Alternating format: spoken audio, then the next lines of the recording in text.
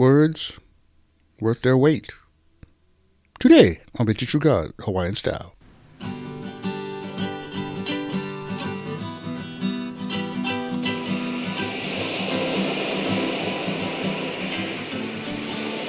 Aloha Friday, everybody. I'm your host, Brother Mel, and I say thanks for listening to the show.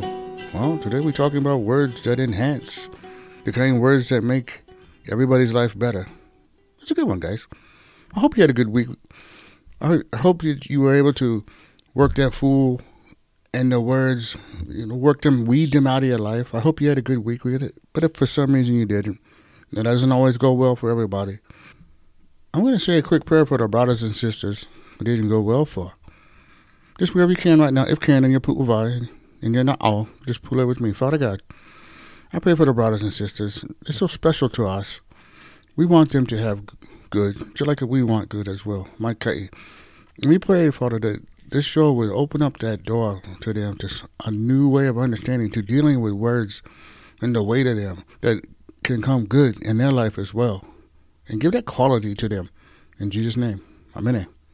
All right, okay then. We're talking about mana'o here is in good words that make sense.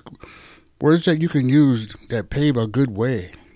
There are some sayings that we have out there that some people with really, really good, deep mana'o can put together, and it's just heavy. I put a list of a few here down that really touched me when I went read them, made sense to me. It goes like this. A fool tells you what he will do. A boaster tells you what he's done. And a wise man does it and says nothing. That's pretty heavy right there. Here's another one. Sometimes fear does not subside, and one must choose to do it afraid. Here goes another one. Worrying is carrying tomorrow's load with today's strength. That's pretty normal right there. All right. Here's another one right here. Atheism is a strange thing. It's something that the devil and the demons are unable to achieve. Wow, that's heavy. Don't pray for an easy life. Pray for the strength to endure it.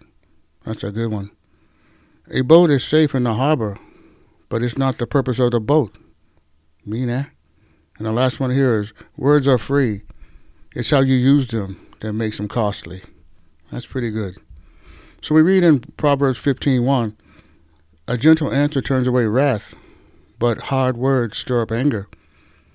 We also read in Proverbs 18:21, the tongue has the power of life and death, and those who love it will eat from its fruit. So what we're saying here is, with the power of the words that you use have life or death, praising somebody is a nice thing, and encouraging somebody is better. Because when you praise somebody, you're just talking about something that's already done. You wouldn't do it already. Encouraging somebody to do something that has not been accomplished yet is better, because it deals with fear. It deals with stretching them out of their comfort zone. All of us need to be encouraged more than we need to be praised, guys. Especially keiki. Parents, get it right. It is better to encourage your keiki than to praise them. Because they'll get comfortable once they do something. And if it was easy and you praise them, it's like, brother, okay, I'm living this easy life. If you encourage them, look, go over there and do something that's a little bit harder for them, and they do it, now you're growing. Now you got a keiki that's growing, not afraid for anything new. We read in Proverbs 12:18, reckless words pierce like a sword, but the tongue is wise. The tongue of the wise brings healing. Words build up people, guys, and confidence can come to somebody. And they can try to achieve more when you build these people up and you give them confidence with good words. Invest in somebody's future, guys. Saying something to last them a lifetime is great. We also read in Proverbs 16:24, pleasant words are a honeycomb, sweet to the soul and healing to the bones. Now, guys, hear this. If your marriage is stuck, prayerfully ask the Holy Spirit to help you use words in a new way that can heal your relationship. And that's the challenge, guys. Not to be harsh and critical to your spouse. Really to anyone, but especially if your marriage is struggling. It won't make the marriage perfect, but I tell you this, it will make it peaceful. Words are powerful, guys.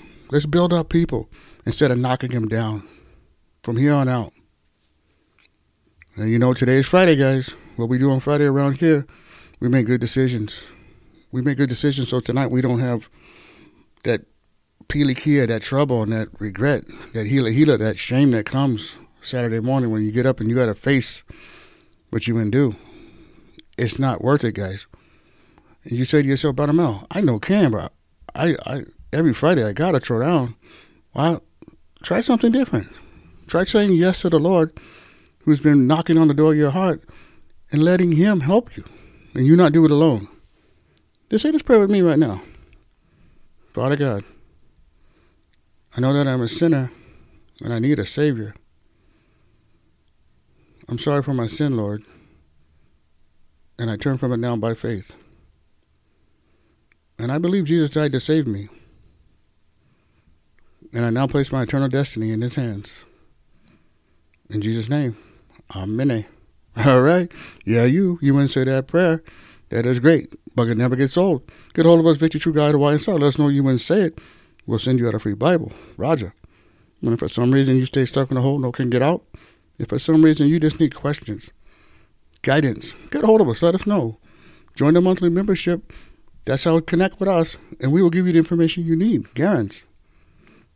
And tell a friend about Victory True Guide Hawaii Style. Let them know that Monday we coming back with a new topic. Guaranteed is going to be heavy. And as I always like to say, Malama Pono, everybody. Take care.